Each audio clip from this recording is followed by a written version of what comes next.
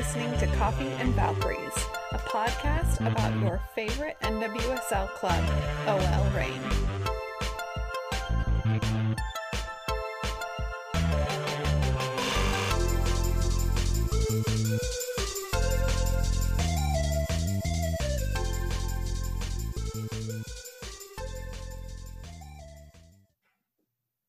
Welcome to Coffee and Valkyries. I'm Jacob, here's Steve, here's Rachel, and here's Tim. This will be the fourth season of this podcast about your favorite NWSL team, OL Reign. And with the new season on the horizon, a lot of news has happened, so let's get to talking about some of them in this season premiere episode. First and foremost, everybody, good afternoon. How are we all doing on this Sunday afternoon? Good, just enjoying a super relaxed, chill Sunday. Yeah, doing Likewise. as well as you can ask for around here at this point, basically. Right. Yeah. So, obviously, we're still in a pandemic. New Year, same as same as last year, but we are going to be talking about soccer here. So let's just get started right away with the new players that have been picked up by OL Reign. We're going to go through them in chronological order based on when the team announced them. So there were two announcements that happened at the end of the year. There was goalkeeper Cosette Morche. Let's first talk about that one. The team needed a goalie, so first and foremost, it's very exciting that they at least signed somebody right away, and she seems like somebody who's gotten a little bit of experience in Europe, so they had good history with that when they brought Casey Murphy in a year and a half ago. So I'm hopeful that their same scouting and evaluation is going to reap rewards again this time.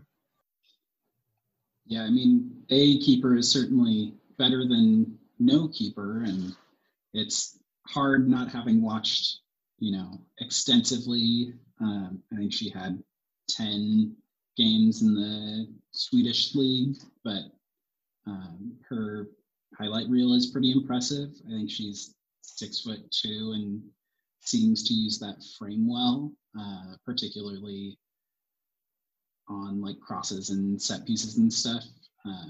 Definitely uses her frame to get up above people and seems to have pretty secure hands. She, at least in highlights, tends to catch it with both hands rather than punching when she doesn't have to, which I think it's nice to see. That's what you want. I think Texas A&M is one of those programs that kind of slides under the radar too, because a lot of people really focus on, the ACC because of, UNC and Florida State, and then you've got, over on the West Coast, you got Stanford, UCLA, just some of those bigger name schools. So I think there's been some good talent that has come out of Texas A&M in the last few years. Shea Groom is a prime example of that too, obviously two different positions. And I remember watching, listening to the expansion draft, and when Christy Holly and Louisville decided to skip both of the Portland keepers, I immediately thought, okay, well, it's either going to be Michelle Betos or Nicole Barnhart that's going to Louisville. And then they obviously picked Betos, and I was like, well, Reign needs a goalkeeper now because they got rid of Casey Murphy too. Echoing the sentiments, a goalkeeper is better than no goalkeeper for sure. And there's still another spot for a goalkeeper for the team.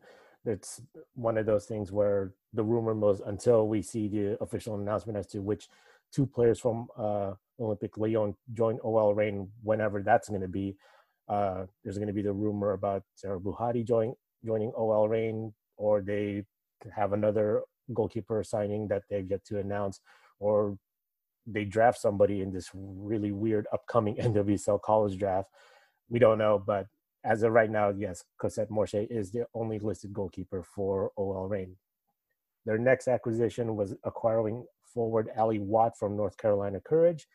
For that, they traded defender Taylor Smith and the NWSL rights to forward Jody Taylor to North Carolina.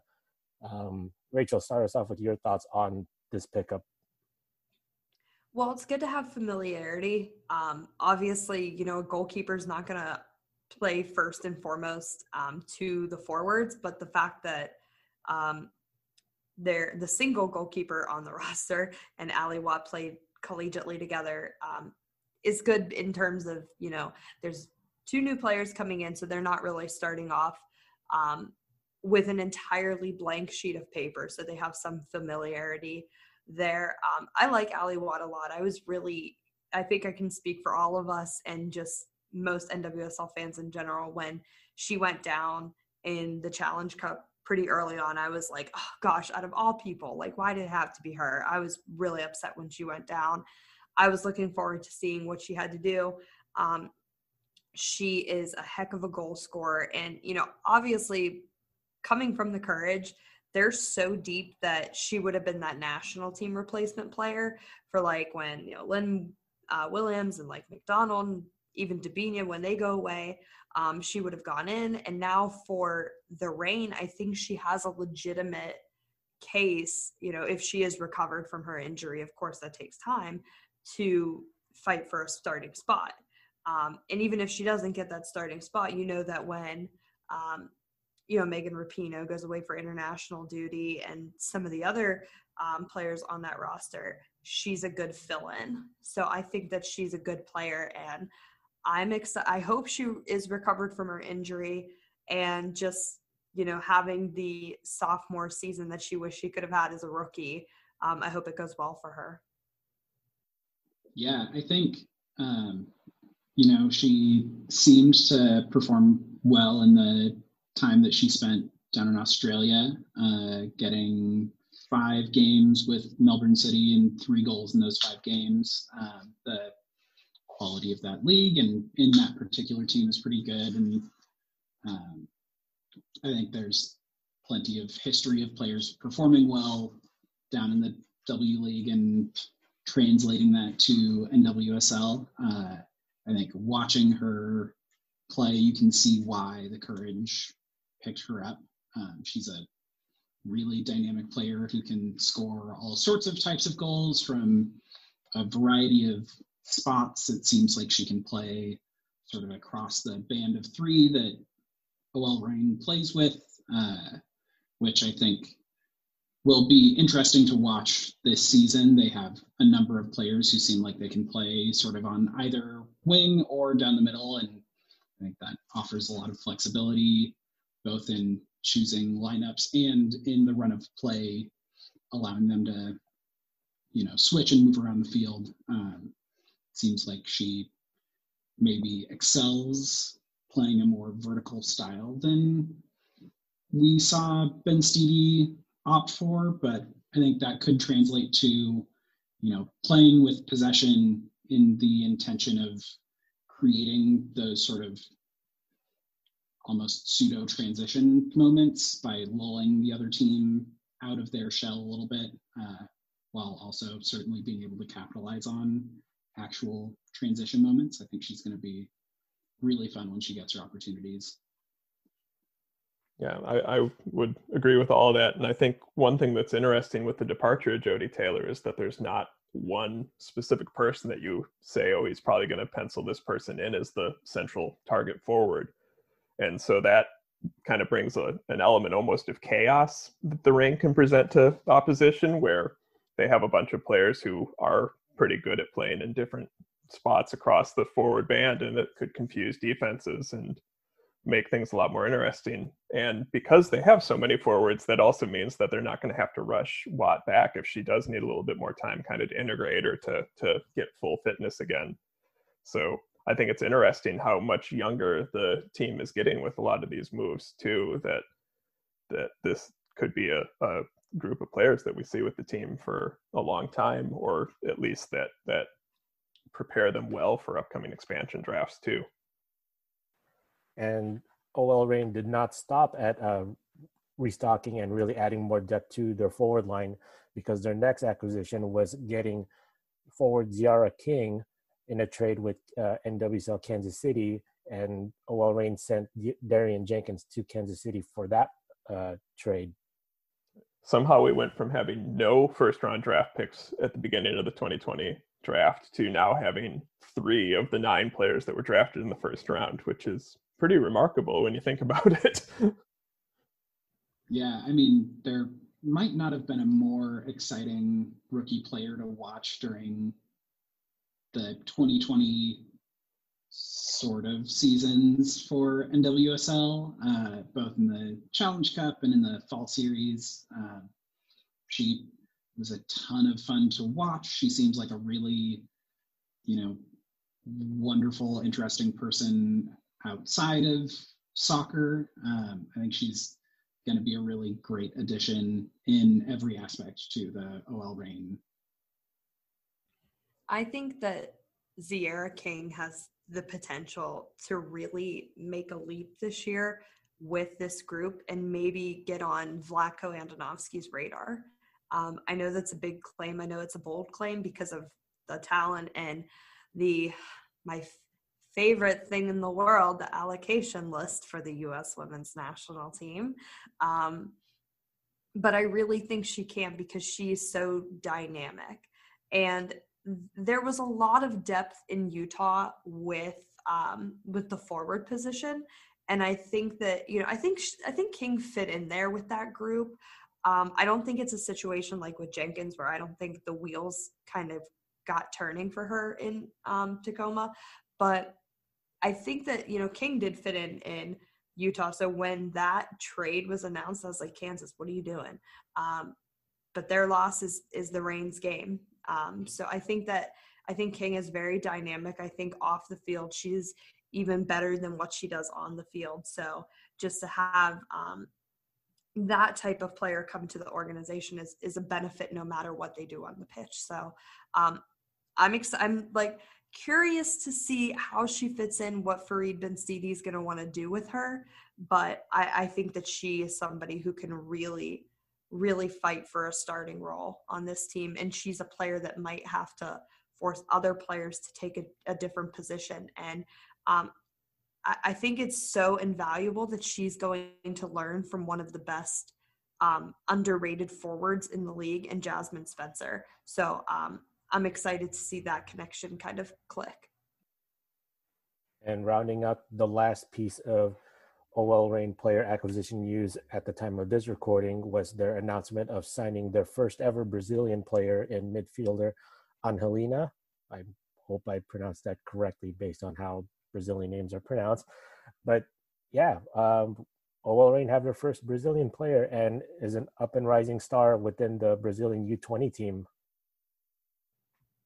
I think she looks like from the highlights we've seen and from the little bit of conversation we've heard from people who've watched her in South America, like Tony at NWSL Analytica, like it sounds like she could be like an heir apparent to Jess Fishlock, kind of in a destroyer playmaker role in midfield, which is really exciting because we probably don't have 2.5 years left to the Welsh Dragon, although she may disagree with that. But if she can kind of teach some of that mastery to a young up and coming player like Angelina, that could be really awesome to kind of see that natural progression in the position.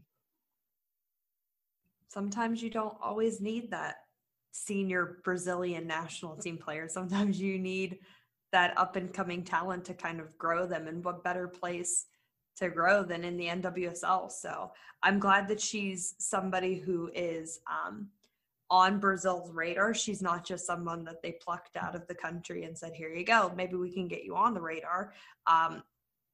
So I think that I think the midfield is really interesting because there's some players that are I don't really feel like there's a middle in the midfield, no pun intended. There's defensive midfielders and there's attacking midfielders. And I feel like she fits in that attacking midfield spot. So I'm hoping the Reign can kind of find more of those kind of both sides of the coin players. But for now, I mean, hey, stock up on the attack. They need to score goals. Yeah, I think it's going to be interesting to see, sort of all over the field. They have, I think I was looking at the roster and there's 8 forwards listed for 3 starting spots. And depending on how things break with players like Kristen McNabb, who's listed as a forward and a defender, and there's a couple others, there's 9 or 10 midfielders for 3 starting midfield spots. But I think one of the things that we saw throughout 2020 was that they needed someone to do a little bit more of the running, especially when you have both of like Ali Long and Shirley Cruz on the field.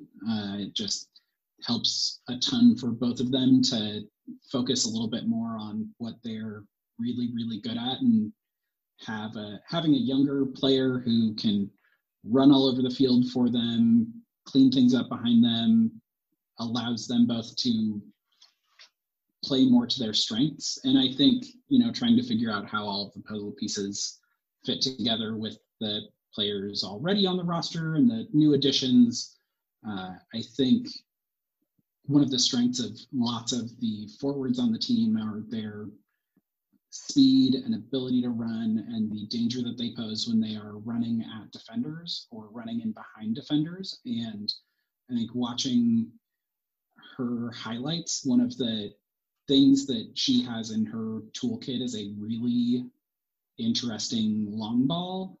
The way that she hits them is weird. She sort of like chops it and they have a top spin, so they just sort of almost are lobbed, but with pace, which doesn't really make sense over defenses. But I think the idea of her hitting those balls over, a fullback for Ciara King or Ali Watt or Bethany Balcer to run onto and terrorize defenses is really exciting to think about.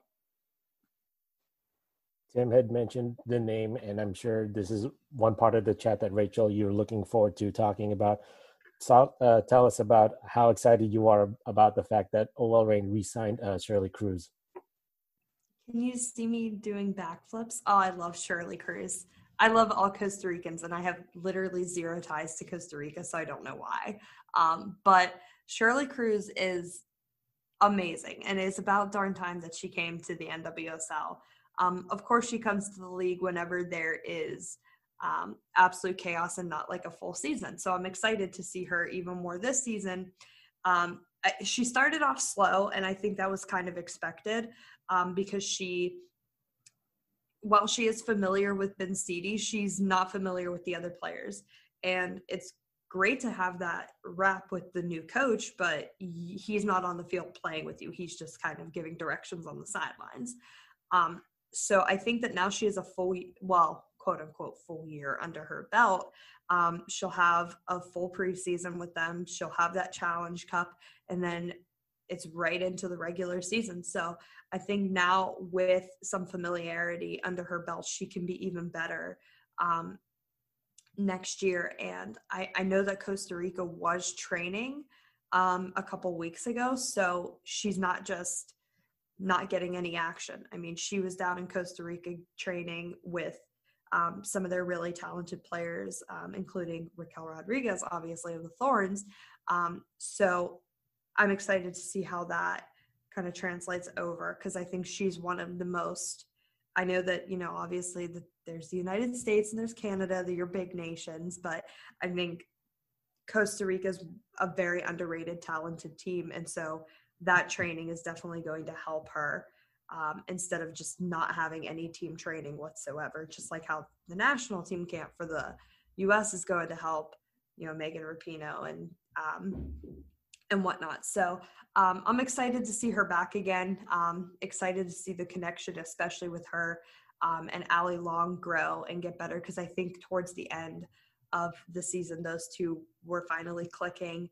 Same with her and Sofia Huerta as well. So, yeah, I'm totally the captain of the Shirley Cruz hype train, so feel free to get on.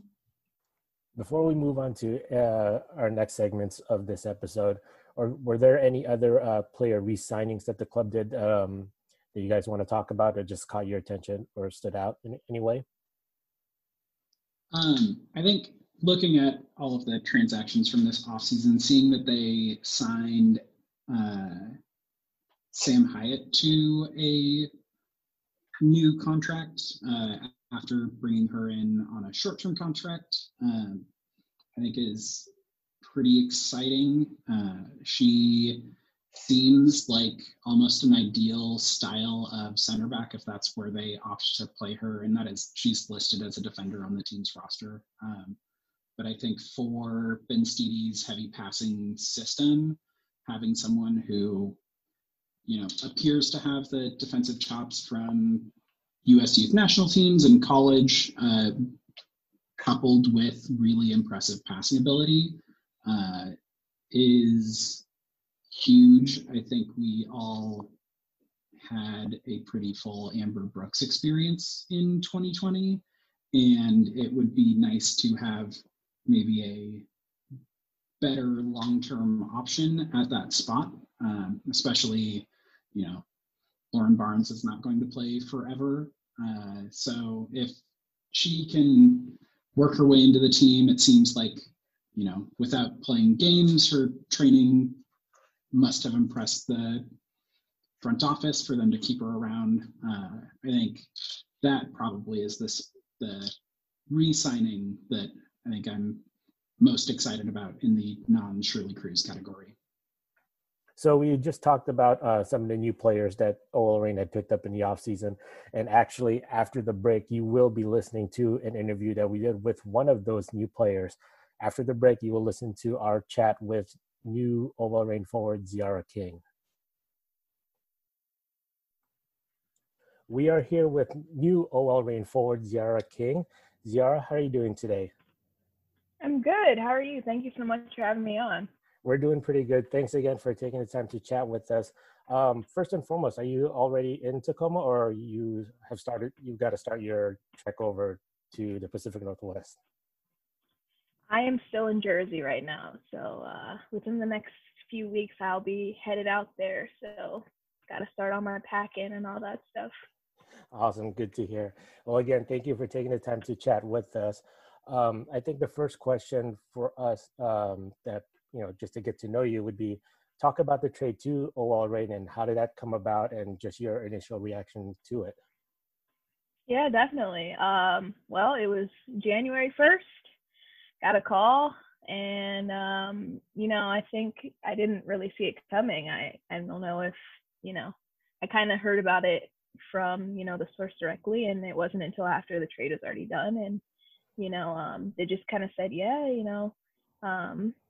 hate to say this, but, you're going to get traded. And I was like, okay. And I just, I realized it's a business, and I realized that, any day that could happen. And it's kind of a crazy thing to, sign up for, but this is what we signed up for. And so, I initially, in your head, you're kind of like, well, what happened or why or whatever. But I'm really excited about it. I think it's going to be a really good opportunity to play with some veteran players, to play with, some young players, and to learn under staff that I've heard really good things about. So I'm excited. I'm definitely excited about it. I was just going to say that actually dovetails with a follow-up question that I was that we were thinking about asking you anyway, which is, the Reign have some of the people who have been with the team since the first season, the largest number of people, but have also focused on these last few years around really building a strong youth core that can be the future of the team. And I guess you just touched on it a little bit, but what are some of your goals heading into a team like that with that mixture? Yeah, definitely. I think without a doubt, learning from the veteran players. I think, that's something that, as a new player, you always are excited about, playing with players that have, experience under their belt that, and in my last environment, I was so thankful that those players were so welcoming and so open to, sharing that knowledge with me. And so, hopefully going into this new environment, I get a similar experience. So yeah, I think, it's going to be good. I think, that balance between new faces and old faces is something that can help a team be successful. So does it feel wild to you that you're now going to be playing along with players that, you were watching, not too long ago as a fan? Like, we've seen a picture of you, posing with Natasha Kai, and then, all of a sudden your new teammates are going to be, league veterans like Jess Fishlock, like Lauren Barnes, like Steph Cox, like Megan Rapinoe. Does it still feel like wow, I get to play along with these players that I just, watched a couple years ago.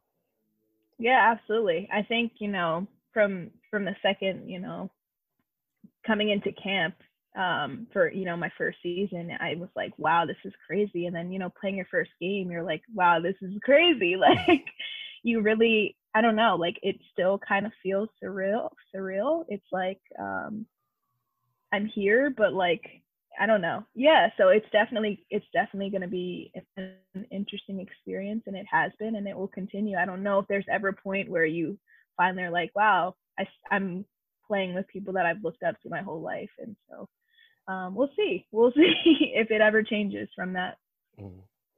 I know that you you're still absorbing the trade and coming over to OL Reign, but are there players on the team that you already know fairly well from your college days? Yeah, so Madison Hammond, she went to Wake, so played her plenty of time, and we actually have mutual friends, so we kind of, had been friends like at a distance in college, and so within this past year, I think we've become friends even more, and so I'm excited. Like, she was one of the first people I called. I was like, girl, you'll never guess what. So yeah, no, definitely excited about that. So I'm sure you both will be excited to not have to play against each other and on the same team. Literally, definitely. So for those that may not be completely familiar with your style of play, Ziara, how would you describe your game? Like, if you were to use a couple words or just one sentence, how would you describe your style of game? Yeah, I don't even know, honestly. I guess like the word I would use is like creative. I don't know. Like, I think I have something about my game that's not traditional in a way. I don't know. Like, I just kind of make it up as I go type. And I think that kind of adds a different uniqueness about the way that I play. I think unique is probably a good word as well to describe what was a very untraditional rookie year for you last year, but maybe just taking a step back, your first year in pro soccer, pandemic, lots of things going on. What are just your overall reflections though on that rookie season? Wow. Yeah, it was, I don't think, like when you say like, oh, a year ago, if anybody would have told me that would have happened, it was 100% one of those situations. Like, you couldn't even told me that it was going to unfold in the way that it unfolded. But honestly, like, I don't know, if I just reflecting on it, like, I learned so much. Like, I grew as a person and as a player, and I don't know, like, I'm thankful for all the experiences that were thrown my way, and I think it not only helped me to improve my game with playing with great players, and but it helped me improve myself as a person and find who I am and find my voice. And so yeah, I'm grateful that it happened, and I don't know, it's such a double-sided thing because it was a historically sad and life-changing year for so many people, and you trying to find that balance between looking at the silver lining and just accepting that it was just bad is like really difficult. So yeah, I don't know if that even answered your question, but that response felt like what 2020 was. Nobody can truly answer the question of 2020, so yeah, you did as good as any of us could. Yeah, there's no wrong answers when it comes to talking with us. But I guess just following up on that though, do you have any goals looking into your what now I would call your sophomore season for 2021? Personal goals for you? Personal goals. I can't even really say that I have any right now at this point in time.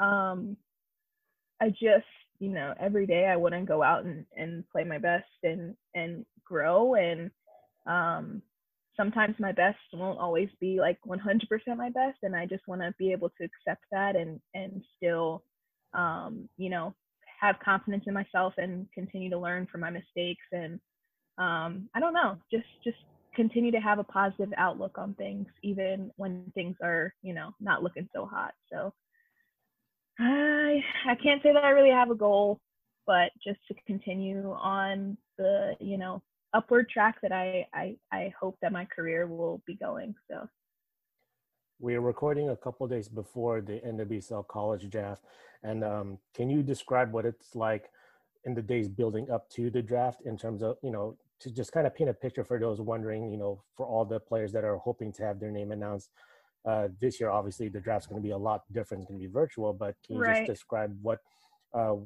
those players that are waiting for their name to be announced, what they're going through in the days leading up to it? Yeah, definitely. For me, I had no idea. I hadn't heard anything from anybody. I kind of asked my college coach, like, have you heard anything? And he's like, yeah, but I don't believe any of it, so we'll just wait. And I'm like, oh, okay, cool. Just go and do it blind. So for me, I was just like patiently awaiting, like feelings of like, okay, you know, like the doubt always starts to creep in. Like, what if nobody picks me? What if, you know? So I think it's different for every person, but for me it was like a large guessing game of like, you know, you see the things you're tagged in, like the mock draft, and you're like, okay, well maybe that's where I'll go, but nobody really ever knows until you get there, and then you have the trades on that day, and it's just a whirlwind of emotions. And yeah, I just, you know, I'm so excited for this next class that's coming in. I think every year, you know, everybody's excited to see how it's going to go. And so I can't wait for Wednesday and I'm wishing everybody there the best of luck. So I think you perfectly described the league well there. Nobody ever really knows what to expect, which makes it pretty exciting. So yeah, literally. And kind of taking a step a little further back to that moment, like can you talk a little bit about kind of what your path to the pros was like? Like, when did you realize, hey, maybe this is something that I can actually continue on and become a pro? Yeah, I get that question often, and I really don't know if I have an answer for, like, at this point, I realized, like, I genuinely had it as a goal of mine since I was a little kid. Like, I look back on my school projects and I see, I want to be a professional soccer player. And I'm like, it's so funny because my teachers are probably like, oh, we got another one, another professional athlete. But yeah, no, I just think that my whole life, soccer has just been such an integral part of it. And I got to high school and I was like, all right, like I want to go to college and do this. And I got to college and I was like, okay, like we're still making progress. So I just, you know, by the time I started to get recognized with like the U23 team, and, you know, I was getting honors in ACC, and I was like, okay, like my name is starting to, you know, carry a little bit of weight. So let's try it out. Let's see, you know, how it'll go. And I'm thankful for, you know, everyone that helped me get into these, you know, spaces where I could continue to show who I am and what my game carries and, you know, what my name means. And so, yeah, I don't think there was ever that much of a doubt for me that this wasn't going to happen. So this is a two-part question about your career at NC State. First question is, what is a favorite on-field moment for you? Favorite on-field moment. So I would have to say, I can't even remember honestly, like everything's a blur at this point, but I can't even remember what year it was. But I had hurt my ankle. It might have been junior year. I had hurt my ankle in like a previous game, and we were just getting ready to start ACC play. And we were getting ready to play Boston College, and I was rehabbing the whole week, and my trainer was doing such a great job of just, you know, making sure I was in every day, giving me all the treatment I needed, making sure I was on my rehab. And I'm so thankful for her. Tracy, she passed away earlier this year, and today's actually her birthday. So yeah, she was just a great person all around. And so anyway, so the game rolls around, and I think we're tied, and there's like probably like a minute left, and I just hit this banger on the ankle that was literally hurt for the past week, and I couldn't even tell you how it happened.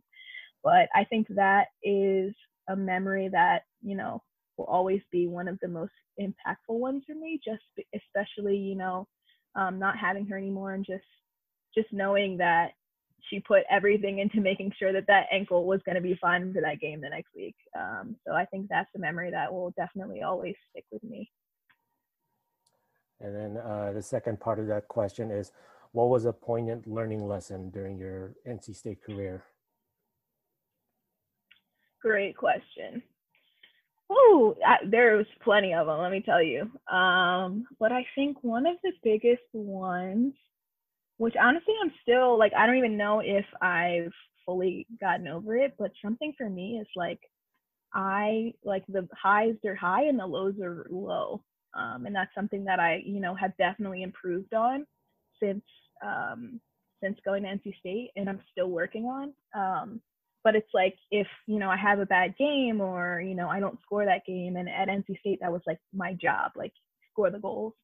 And so I would just like be so hard on myself. Like there were days I'd be like, you know what, maybe I'm not supposed to play soccer anymore. Like, just for no reason, just because one game I had, you know, not the best. And so I think that that's an experience that, you know, I'm continually realizing, like, okay, brush it off and keep moving forward.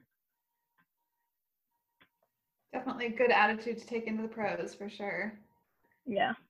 I'm curious, I feel like this answer is always so personal to each person. What made you choose NC State to go to? Yeah, that's a good question. So interestingly enough, when I visited NC State I went on a road trip. So I hit West Virginia, NC State, and UNC Wilmington all in one trip. So my first stop was West Virginia, and the facilities are brand new. You know, they have like a history of having a great, you know, program, like everything about the, you know, the way that Nikki Izzo Brown, you know, displayed their program. I was like, this is where I want to go. So when I went to NC State after that, I was like, you know, it's nice, but like, is it West Virginia?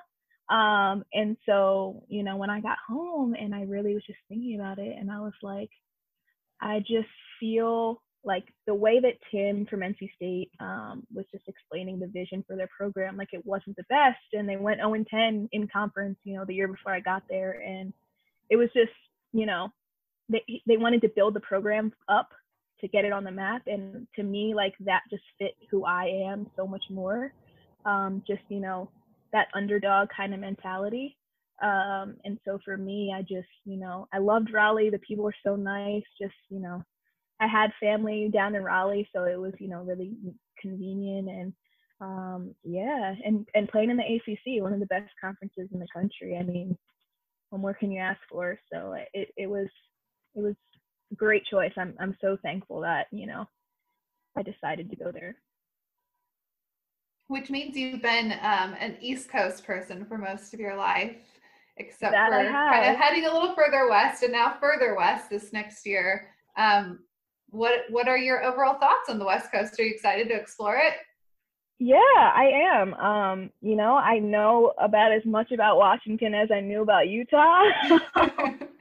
So I'm excited. I think, you know, I've heard great things. I've heard, you know, it's absolutely beautiful. And interestingly enough, I actually, you know, have some connections out there with people. And so I'm excited to, you know, have them kind of show me around and and have those connections as well. Just, you know, if I just need a place to, you know, decompress or whatever. And so, yeah, I'm really excited about it.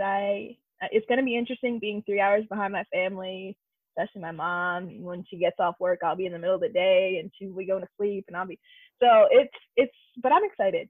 I'm excited about it. Be sure to hit up Jasmine Spencer for some tips on how to adjust to the time zones, because when she came out here after spending, you know, so much of her time in Orlando, that 3 hour time zone adjustment can do a number on you. So make sure to ask her for some tips on that. I definitely will. Do you watch soccer in Europe as well? Because the time zone's not great for that. I know. Either. And that's a big it'll be like 6 a.m. games, and I'm like, man, I would want to watch it, but I just don't know if I want to get up that early. So I try and catch the ones that are like 11 in the afternoon or in the morning / afternoon. And man, if it's like 6 here, it's like 3 there. I can't even. Y'all gotta stay up all night to watch those.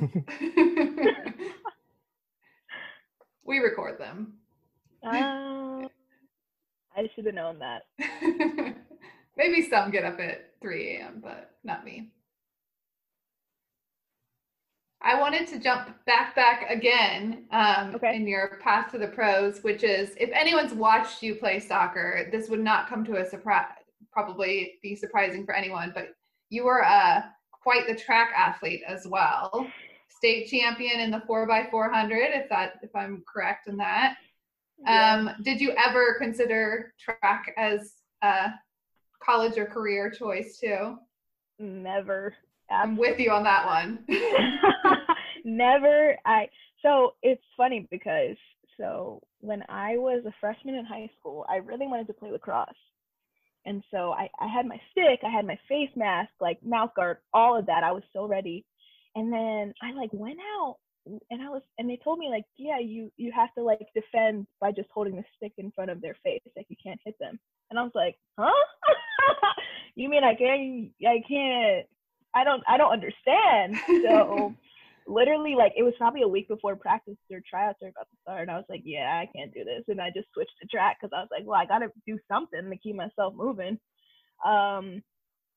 So my freshman year, I went to an all-girls Catholic school.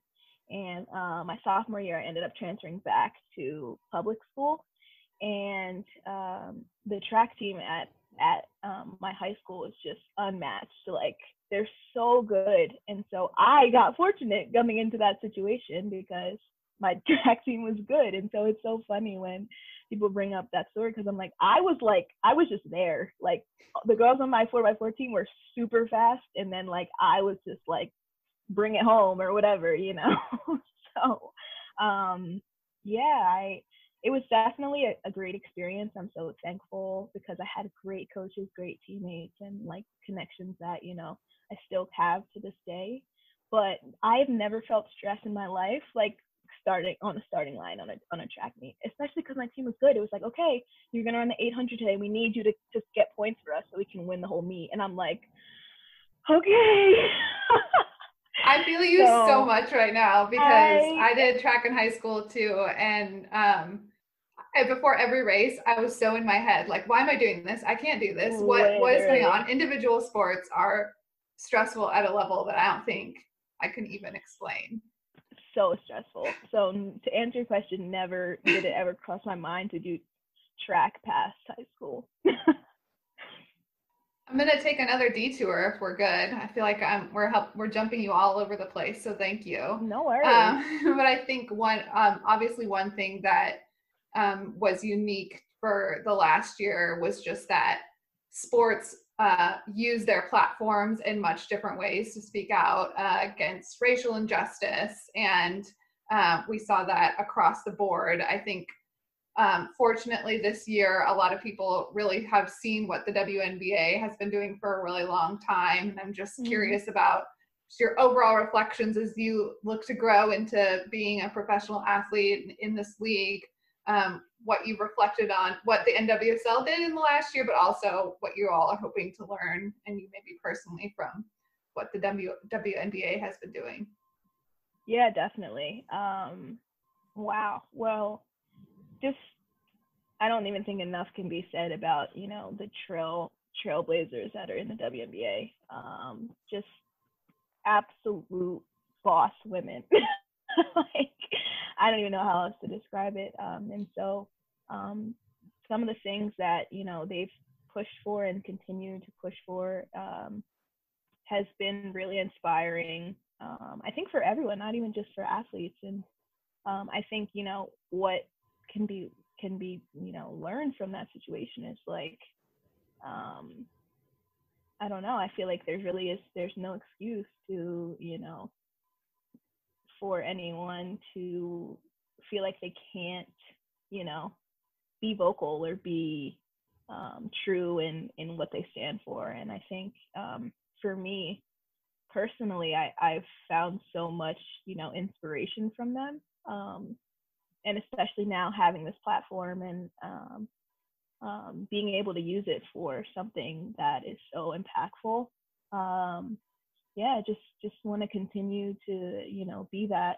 And I think that, the Black Women's Player Collective getting started this year is a hope to get on the, WNBA's level of advocacy and change. And I think that the NWSL as a whole has a lot of work to do, without a doubt. And I think that, the demographic differences between the league explain a lot why, just like in this past year, we saw that, the Black community has been talking about these things for however long. And it's only, just this year that people are really starting to wake up to some of the things that are being talked about. And so I think that that it's the same comparable with the WNBA and the WNBA and the NWSL. It's just, the makeup is, but I think that there's definitely improvement that can be made. And so we'll see if things can change or if, at this point, I mean, I don't even know if anybody will compare to the WNBA and what they're doing, but just continuing to do, what we can to make this league better. And I don't know. I think just as a follow-up, one way you've used your voice already recently is signing on to an amicus brief in support of trans athletes. And maybe you can just walk folks through what that amicus brief intended to do and just why you thought it was important to lend your voice to that. Yeah, absolutely. Pretty much, it was just a document. Pretty much, I wish I had exactly clear. I talked about it with my brother who just passed his bar, and I still can't exactly wrap my head around what an amicus brief is. And it's a fancy word that I'm like, okay.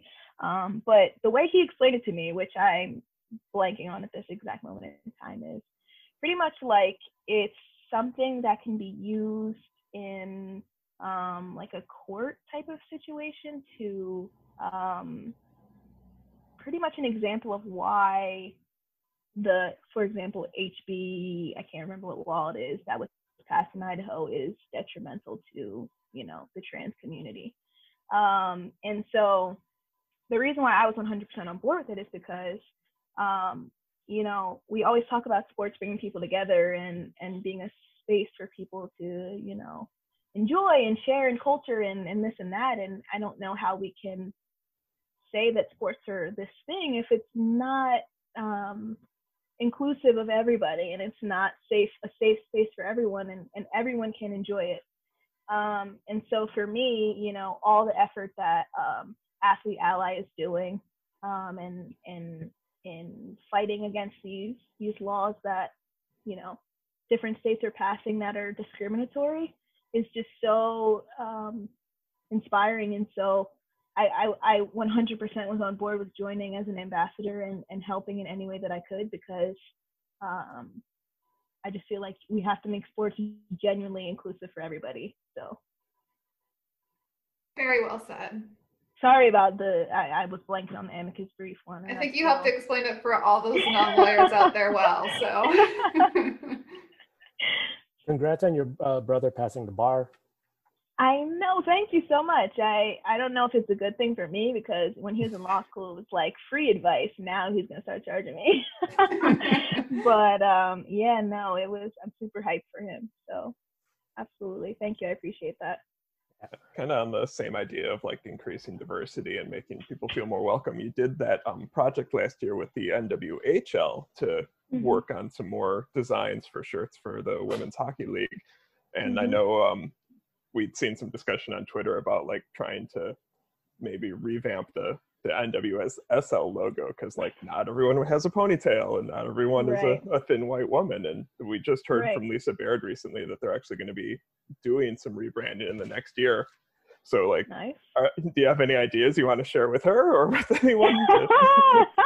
Honestly, I hadn't heard that, but that's pretty hype. But honestly, like, I don't know. I mean, I think that, like, an example would be the WNBA logo. It's a bun. Like, you don't really know what kind of hair it is. It could be any kind of, you know? So, like, I think that just things like that are just so much more ambiguous and diverse, and something so simple as just a bun. Like, even if, you know, I have short hair, like, I could grow my hair out and I could put it in a bun, like, you know? So, like, it's like all these different things that, like, a small detail like that. But again, these details aren't, you know, necessarily looked at or thought about if you don't have a diverse room, if you don't have a group of people who can, you know, add that feedback and say, like, okay, well, yeah, that looks good, but if we did this, it would be even better, you know? And so I think that that's just a testament to why diversity and inclusion, like genuine diversity and inclusion, really makes things better for everyone, because everybody gets, you know, a voice heard, and everybody, and maybe every time you're not going to please every single person, but how can we, you know, make it as inclusive as we can? So yeah, I'm excited. We'll see what the new NWSL branding is. I can't wait to see. So the next set of questions are what we've called the fun questions, because these are a series of questions that we've asked your new OL Reign teammates over the course of the years we've been doing this podcast. It's kind of crazy that this is going to be our 4th season of having this podcast covering this team. But so yeah, you're going to be, it's your turn to basically go through the fun questions. And we have come up with a new fun question for this season that you will be getting the first crack at. So first question, if you were in charge of the match day playlist, what 3 songs would you choose? Oh man, that is so hard. Oh. What 3 songs did I choose? Okay. Okay. I gotta go 1, just because it's on my head for whatever reason right now. Booty Work by T-Pain. I feel like it's an oldie but goodie. Like, what else? Maybe like a Tap In by Sweetie, or maybe WAP. I don't know. This is hard. All I know is, like, it's gotta have bass. It's gotta be like, we gotta get hyped to it. I don't know. It's so hard. Just whatever comes on shuffle, I like first, I guess. Okay. That's a hard one. Yeah, I wouldn't be able to answer So on the fly. hard. 3? Woo.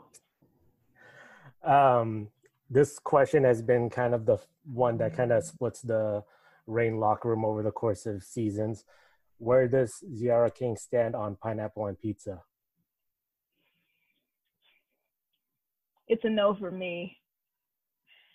Yeah, I don't know though, because like I've never had it, I don't think, but like I like grilled pineapple, so like I could see the concept, but I just think that maybe it still scares me a little bit. But also I'm pretty adventurous, so I would try it. So it's only a no because I've never had it, but I would try it.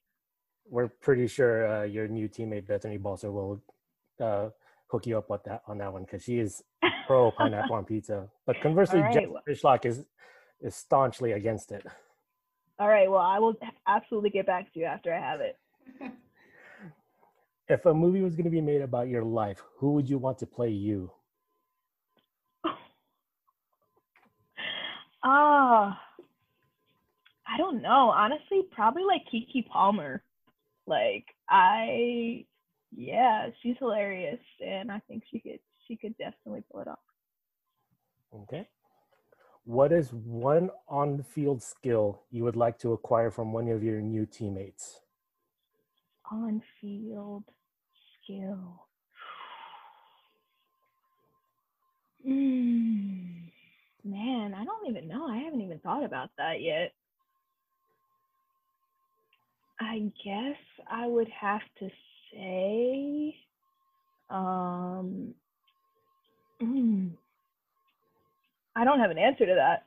That's I right. don't know. You can come back to us on that one, being that, you got to Yeah. report to camp, you got to get to know your new teammates and everything. So Definitely. we can hit pause on that one. Okay, cool. And then the new question that we've come up for this season that you will be the first one to get to answer. Do you have a favorite K-pop group? I don't listen to K-pop. That's fine. So I'm sorry. No need to apologize. We know it's still a new thing for a lot of people, and it could be something that's just too overwhelming for a lot. So it's all right. Yeah. Jacob, as of a year ago, would have said the same thing, and now he is fully on board. So I'm gonna have to check it there. out. Honestly, I've never looked into it, so I definitely will have to. Yeah, it's if one you of have those any recommendations. Oh, I would just say BTS because that's the one that everyone's listening to. But being that we just spent all of 2020 in lockdown and can't go anywhere, Right. It's like, I have all this time on my hands. Let me check out this one thing that everyone's been talking about. Actually, what really got me into it was on Netflix, the Explained series. They have an episode on K-pop that just kind of explains how it became, this juggernaut that it is. Interesting. Okay, I'm gonna have to check it out. Yeah. You got a list from us now. I'm excited. I can't wait. Like, if you have any recommendations for food places, let me know because your girl loves to eat. We'll have to check back on that. Just hoping that the places that we can recommend are still open once everything opens up. Yeah. Coming back to reality there. Yep, literally. So that pretty much does it for our set of questions. That we leave the last word to you, Yara. So you can say, feel free, whatever you'd like to say. Shout out, say hello to anybody. The floor is yours. All right, last words, man.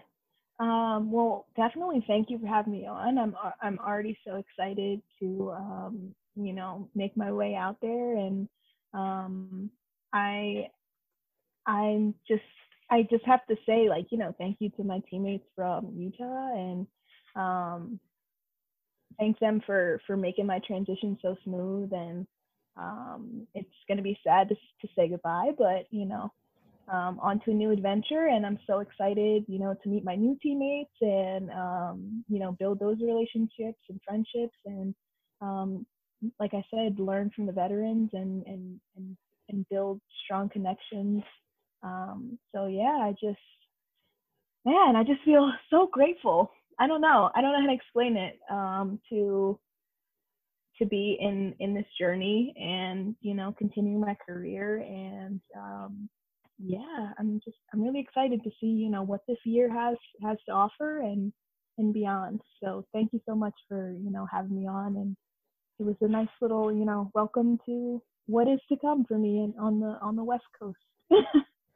Well, thanks so much for joining us, and we're super excited to hopefully be able to get out there and see you this year. Yeah, absolutely. So excited. Okay, we are back, and to close out this episode of Coffee and Valkyries, we're going to be answering some questions that OL Reign fans had submitted to us over the past couple of days in lieu of this recording. So I'm going to just go ahead with the first question that we got. Will Quinn be allocated by Canada this year? Any idea why they weren't last year? Is this just a sign that Canada is getting out of the allocation process? That's a really good question. And I think it was one that was kind of puzzling to people we talked with last year because Quinn was the only Canadian national team regular, I believe, in the league who was not allocated. So I think we're all very hopeful that they will be allocated this year because that would free up one of the 5 international slots that the Reign have, which could be necessary if they are actually going to be bringing someone from OL on loan. I'm not the biggest fan of the allocation process. For a lot of reasons that I won't get into too much here. We'll save that for another chat. But I mean, if we're talking about allocation in terms of, who really deserves to be on the allocation list, Quinn is 100% deserving of that. They are just an incredible defensive midfield player, and have this dynamic aspect to their game. So, I mean, I would allocate Quinn if I'm Canada, but getting out of the allocation process isn't the worst thing to do. Yeah, I think the idea of moving away from the allocation process is certainly nice. I think doing it in sort of a piecemeal fashion creates issues when it comes to roster construction, because there are such a limited number of international slots. I think it's tough to have, one of the larger national teams that NWSL pulls players from other than the US no longer have allocated players, and suddenly they count as internationals. I think they create some headaches, but I think if they are going to move away from that, as some of the off-season decisions by the league as far as allowing U.S. national players to opt out of being allocated, certainly points to larger changes down the road. Maybe that's not going to happen this year, but I think we can hope that there are bigger changes coming. Second question, how has the parent club's ownership of OL Reign affected their transfers this offseason? I have yet to see the full answer to that, but we do know that there are 2 players coming from Lyon to Tacoma at some point this year. So that undoubtedly had some effect on which type of players that Bill Predmore and Freed Benstiti went after in the transfers that have been announced so far. So it should be interesting to see, though, in the next few weeks what those next announcements are. Yeah, I think the one thing that I would add is that the signing of Angelina certainly seems like, I don't think NWSL particularly would struggle to attract a Brazilian youth national team player. They have enough Brazilian full national team players to demonstrate that it's certainly a quality league for those players. But given her quality and her age, I think her signing sort of seems like maybe the first OL Reign signing, with a hint of almost the mothership sort of wanting to take a look at a player before they bring her in. I think if she's good, I'd rather her stay stateside for a while, but that does have a little bit of that feeling, in addition to Bill Predmore's seeming omniscient awareness of players with American passports. Okay. Question 3. Is the new keeper we signed, Cosette Moshe, expected to be our starting keeper, or are we looking to sign someone else? Well, I think no matter what, even if Buhati does come on over to OL Reign, I think they still need to sign another keeper. I'd rather have 3 keepers on the roster instead of just 2. So is she going to be the starter? I don't know. I think at this point, if they draft somebody, it's definitely open competition. But I don't know. I mean, they could trade and get another keeper. Like, I know Sky Blue has like three keepers, I think.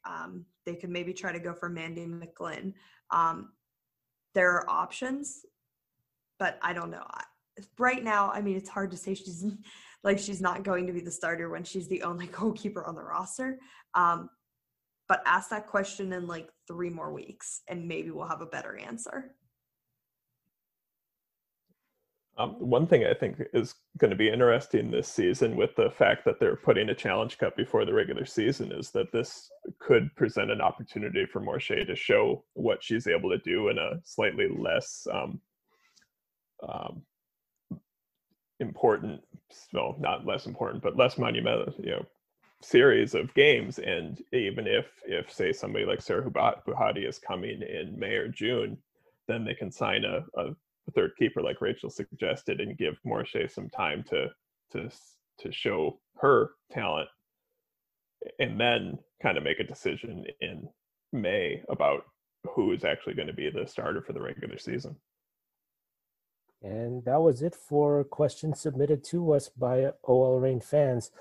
And I think this pretty much is a good spot for us to close out this first episode of the new season of Coffee and Valkyries. So I'll leave the floor to you three as to any last words you'd like to say. I'm excited for the draft coming up in a couple of days and to see kind of how the team continues to build and develop as they start reporting for camp in the next few weeks. I can't watch the draft, so let me know everything I miss.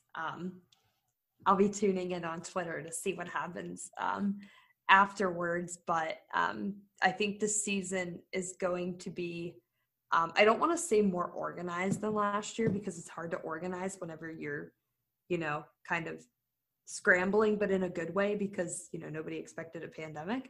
But I'm excited for what the season's going to look like. A second Challenge Cup is definitely exciting because, it's kind of hard to have an Open Cup style tournament when your second league in women's soccer is the WPSL.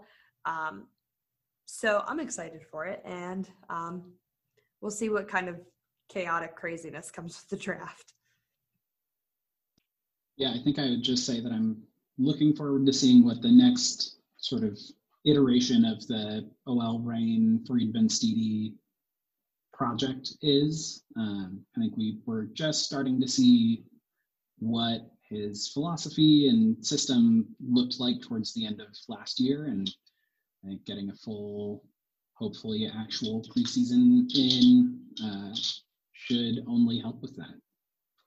Awesome words, everyone. And yeah, I think to close it, I think everyone is just sharing a nice sense of optimism that, there's going to be another Challenge Cup, but everybody involved with the league and that follows the league wants to see a full regular season return. And, we're all cautiously optimistic that we're going to get that,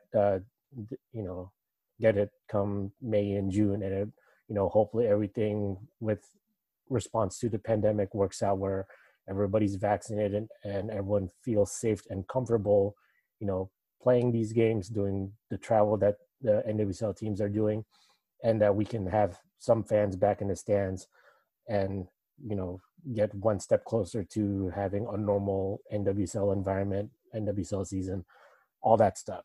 So for everybody that was listening to Coffee and Valkyries and reading our work on Sounder at Heart over the course of last season, I speak on behalf of everybody when I say thank you, and that, thanks again for your continued support and following and listening to our podcast, reading our stuff as we, get ready for this 2021 season.